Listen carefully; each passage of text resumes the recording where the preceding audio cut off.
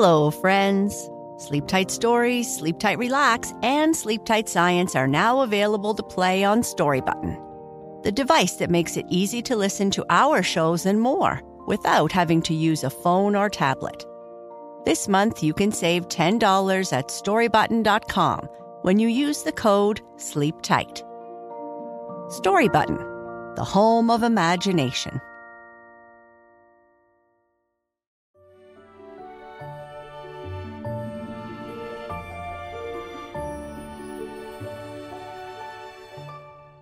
Hello, friends, and welcome to Sleep Tight Stories.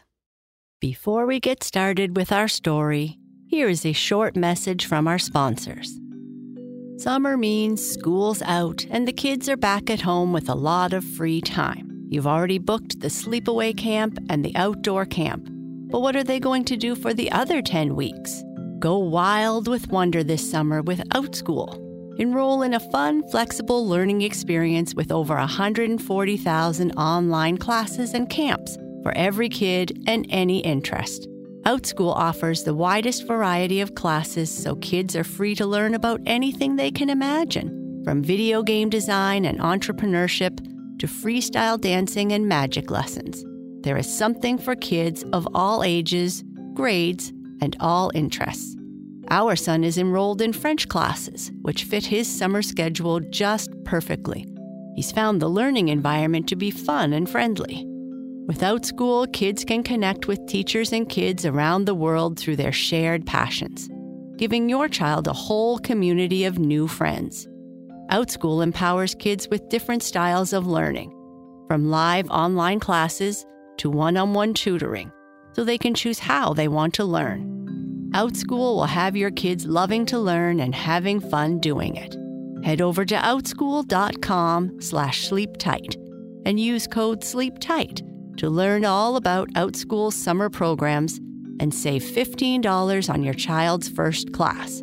That's outschool.com/sleeptight to save $15 on your child's first class. outschool.com/sleeptight, code SLEEPTIGHT. Thank you.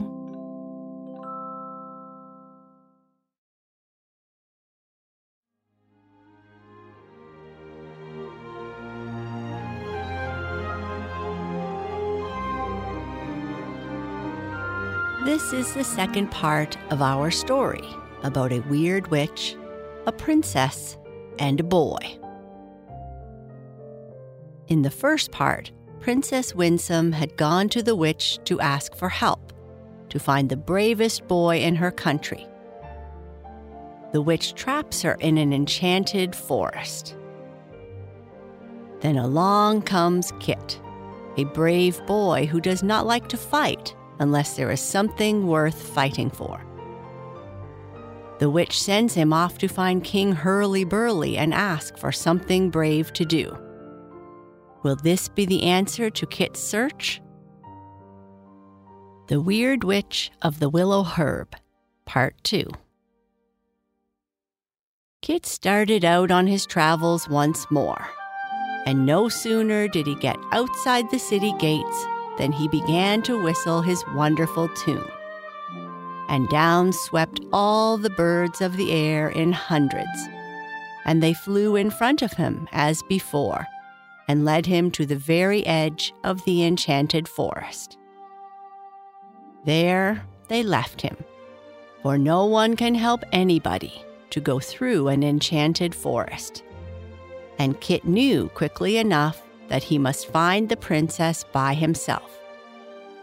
He was not a bit afraid, though, and he plunged straight into the woods without looking back. He had not taken 2 steps before he had completely lost himself. The trees were so thick overhead that not a streak of sunshine was able to get through. And the forest was so full of wild beasts that it was impossible to walk 5 yards without tumbling over a lion or a bear. But this did not frighten Kit at all, for he had learned to talk the language of the woods all the time that the other boys were knocking one another on the head. And so he soon made friends with every animal in the forest. And they told him the best places to find apples and nuts and blackberries. And the bees brought him the very best honey they could make.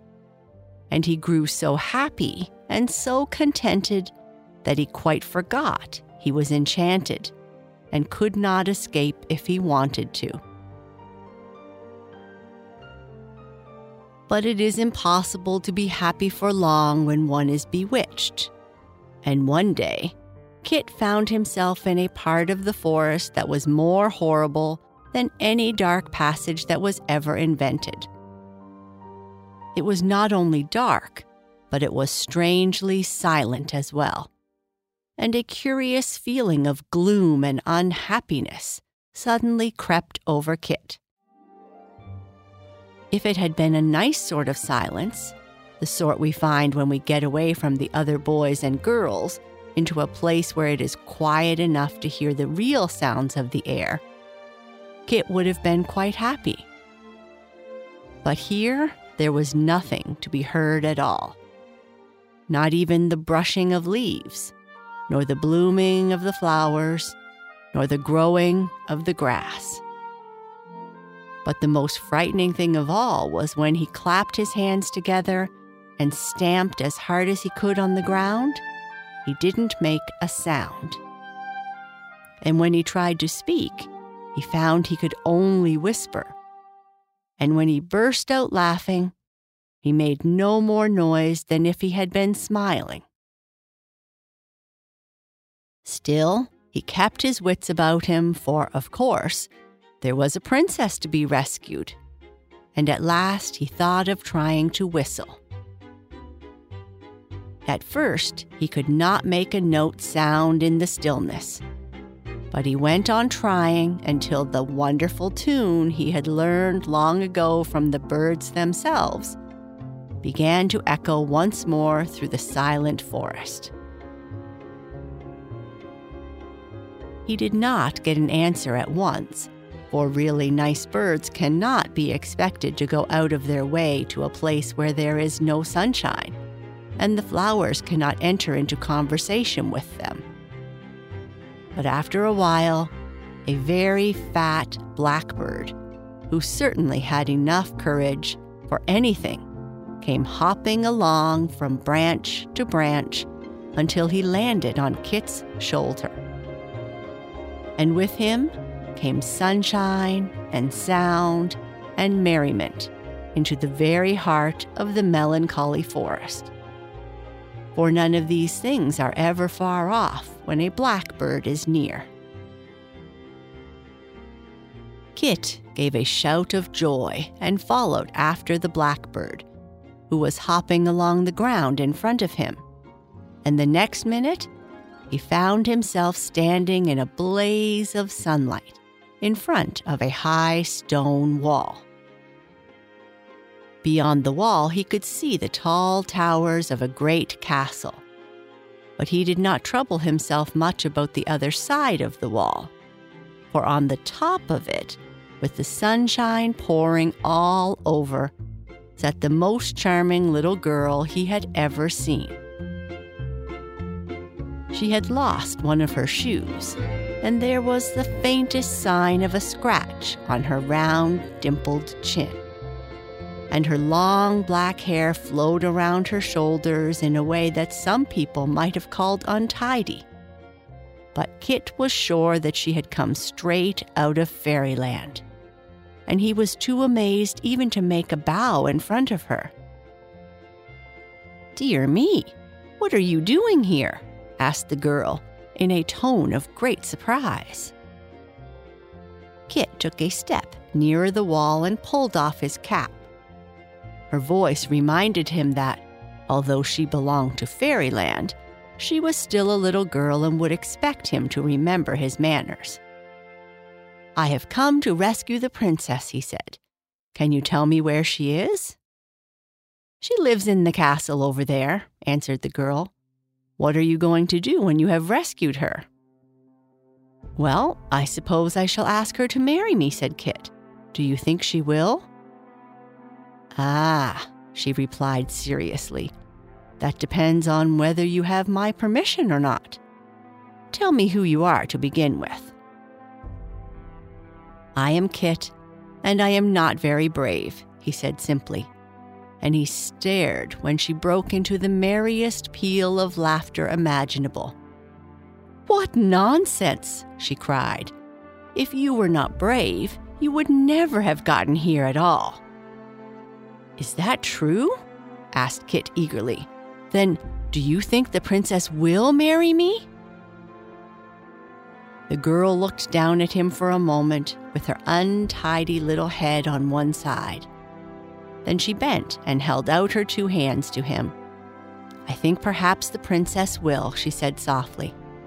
"If you will help me down from this enormous high wall, we shall go and ask her."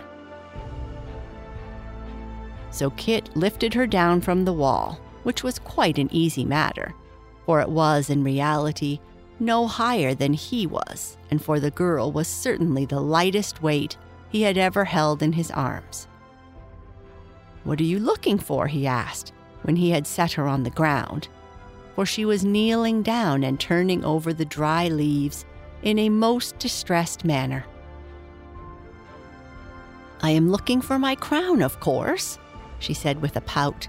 "It tumbled off my head just before you came, and I was too frightened to jump all that long way to find it."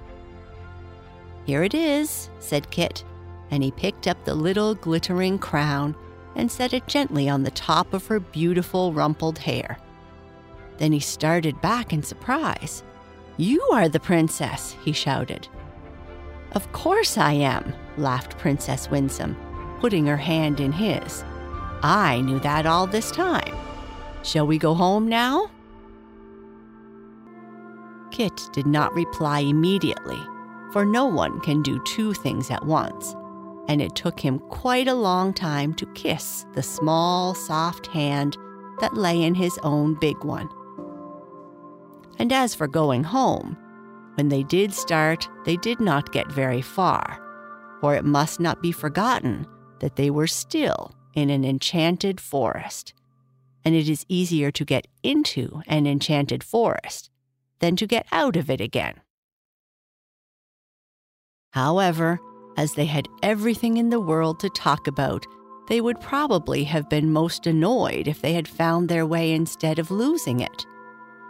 So they just went on losing it as happily as possible, until they could not walk another step because an immense giant was occupying the whole of the roadway. There he sat, smoking a great pipe that looked like a chimney pot that wanted sweeping. And when the princess saw him, she was so frightened that she hid herself behind Kit and peeped under his arm to see what was going to happen. "Hello," said the giant in a huge voice that made the grass stand on end with fright, just as it does after a frost. "What's this? You're running away with the princess?" "To be sure I am," said Kit, "and if you don't let me pass, I shall have to fight you." "Oh dear," sighed the giant, raising a wind that made the trees shiver for miles around. "They all say that there is no peace for a poor giant nowadays. When I was a boy, the prince was always put under a spell as well as the princess. However, I suppose I must make an end of you if you are determined to fight." And he laid down his pipe and rose most unwillingly to his feet. Kit laughed out loud with gladness, for at last he had found a good reason for a fight, and no one would be able to say he was not brave anymore. But before there was time to strike a single blow, the giant gave a loud howl of alarm, took to his heels, and in another moment was completely out of sight. Kit turned in amazement to his little princess, and then he saw what had frightened the giant. For all the animals of the forest, all the lions and the tigers, and the bears and the wolves stood there in rows, waiting to help him. So there is no doubt that the giant would have fought with someone if he had not run away. "Isn't it wonderful?" said the little princess in a whisper. But Kit covered his face with his hands. "Oh, it is no use," he said in a disappointed tone. "The other boys will never believe that I am brave." Princess Winsome came and pulled his hands away and laughed softly. "I think you are the bravest boy in the world," she said. "Of course he is," chuckled a voice somewhere near. "How silly some people are, to be sure." And there sat the weird witch under a tree, all in her pink and green gown, with her great eyes brimful of fun and nonsense. And as the boy and girl stood hand in hand before her and caught the glance of her beautiful witch's eyes, all sorts of muddles fell out of their heads, and they began to understand everything that had been puzzling them for years and years and years. That only shows what a witch can do when she is the right sort of witch. "Dear little princess," cried Kit, "it doesn't matter whether the other boys believe me or not, so long as you know I am brave." "Besides," added Princess Winsome, "we are not going to try to make anybody believe anything. I think we'll stay here instead, forever and ever and always." "A very good idea," smiled the weird witch of the Willow-Herb, as she nodded at them both. "Always remain enchanted if you can." So they had the nicest and funniest wedding possible, on the spot, and there was no time wasted in sending out invitations, for all the guests were already there, in rows, with the exception of the songbirds.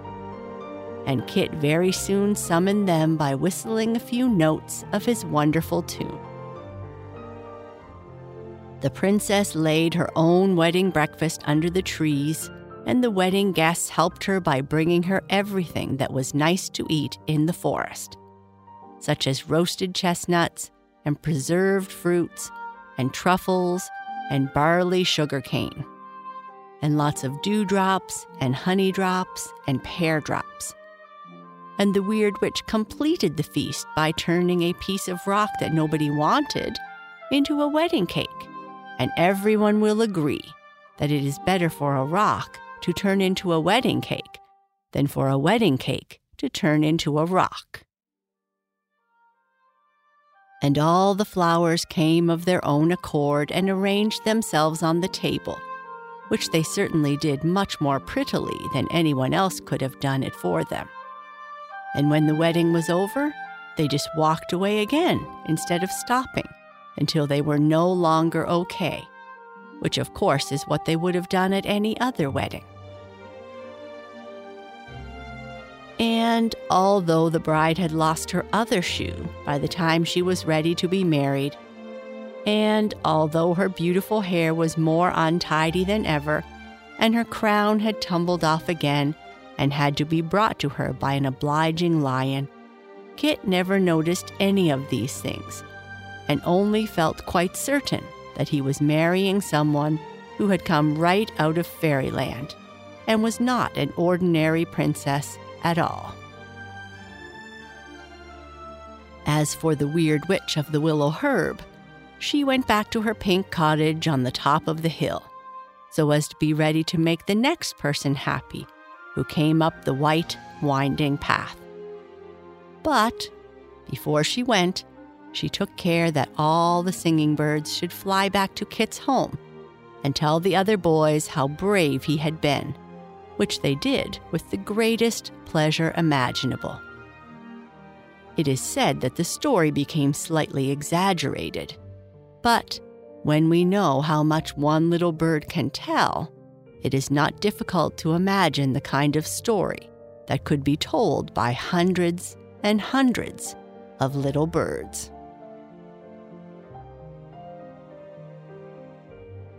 And that is the end of our story. Good night.